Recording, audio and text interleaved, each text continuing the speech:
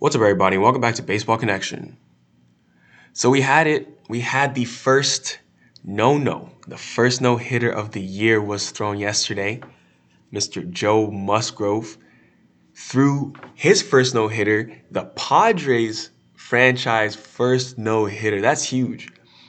That's huge. I mean, they had been kind of like the butt of some jokes. Every time someone would throw a no-hitter, someone would make up some clever line about how the Padres were still waiting on their first no-hitter, but Mr. Joe Musgrove did it yesterday. The hometown kid made history for his hometown team. He grew up rooting for the Padres, and he to throw the first no-hitter in franchise history. That's special for him. That's special for him.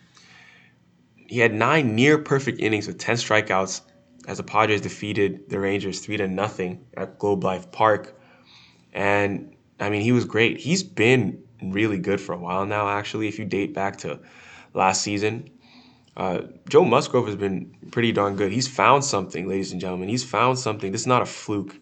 This is not a fluke performance for him. He's been on top of his game for a little while now, and the Padres made a great acquisition when they went out to grab him in the offseason. But, I mean, obviously, so far this year, he's off to a great start. Still has that pristine 0 ERA through 6 shutout innings to begin the season, and then a no-hitter as an encore. I mean, off to a great start.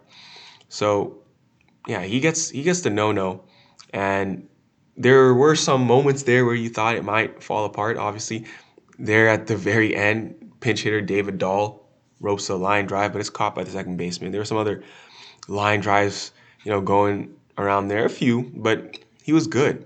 And towards the end of the game, he really was just throwing a lot of junk, a lot of curveballs, a lot of breaking stuff, trying to make sure he could. If you spot those pitchers, you'll get soft contact. And the catcher, Victor Caratini, actually has caught 2 consecutive no-hitters. He caught Alec Mills' no-hitter last year while he was with the Cubs. So he's caught Major League Baseball's 2 most recent no-hitters. So he made his way over to the Padres, gets Joe Musgrove, and maybe he calls a great game. I don't know. Some catchers, there's some catchers who have had a knack for catching perfect games. Jason Varitek, or no-hitters as well. Jason Varitek is one that comes to mind. But we're going to see Joe Musgrove named National League Player of the Week, or Pitcher of the Week at least. We always see that happen. He's going to be Player of the Week. When someone throws a no-hitter, that's like an automatic bid for that, which is pretty cool. But if you take a look at, every team and the history of how long it took each team to throw a no-hitter, you'll notice that there are a lot of teams that did it between, I want to say, 12 to 18 years. A lot of teams like bunched there in the middle. Some teams did it as fast as, the fastest was the Nationals. They did it just 9 games in to their franchise history back, when they were still the Expos. But until recently, it was always that the Mets and the Padres were the 2 teams that never had a no-hitter. This was until 2012. Johan Santana no-hit the Cardinals and got the Mets off that list after 50 years with 0 no-hitters. And then last night, Mr. Joe Musgrove gets the Padres off that list after 52 years with 0 no-hitters. So now every single franchise in the major leagues has seen at least 1 no-hitter. So that's a special accomplishment. Your name is definitely going to be in the franchise record books, and to be a hometown kid, I just can't get over that. That's because when he was young, he's like, oh yeah, they don't have any no-hitters now, but they probably will by the time I grow up or I get older. And to think that you're going to be the one to end that streak, or to break that record, that's pretty cool. That's pretty cool. So that's really the big news from today. I mean, there were other games. There were other games for sure. I am going to point out that Shohei Ohtani has been hitting a lot, and that's huge. I mean, this dude is being more of a legitimate 2-way player this year.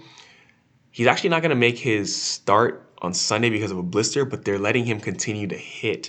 I mean, this is something we haven't seen over the past couple of years. Usually they put this guy in bubble wrap, and he couldn't hit anywhere near the days he pitched or anything like that. But now he's continuing to hit, and his production on offense has been tremendous.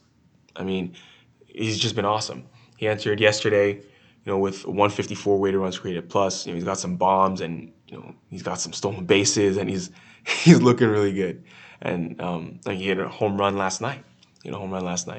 So yeah, Otani's been great, and great to see him being that force on offense. Even though he can't pitch right now, he's showing he's that legit two-way player, the most talented overall player baseball has ever seen. No one's ever seen this. I mean, since Babe Ruth. So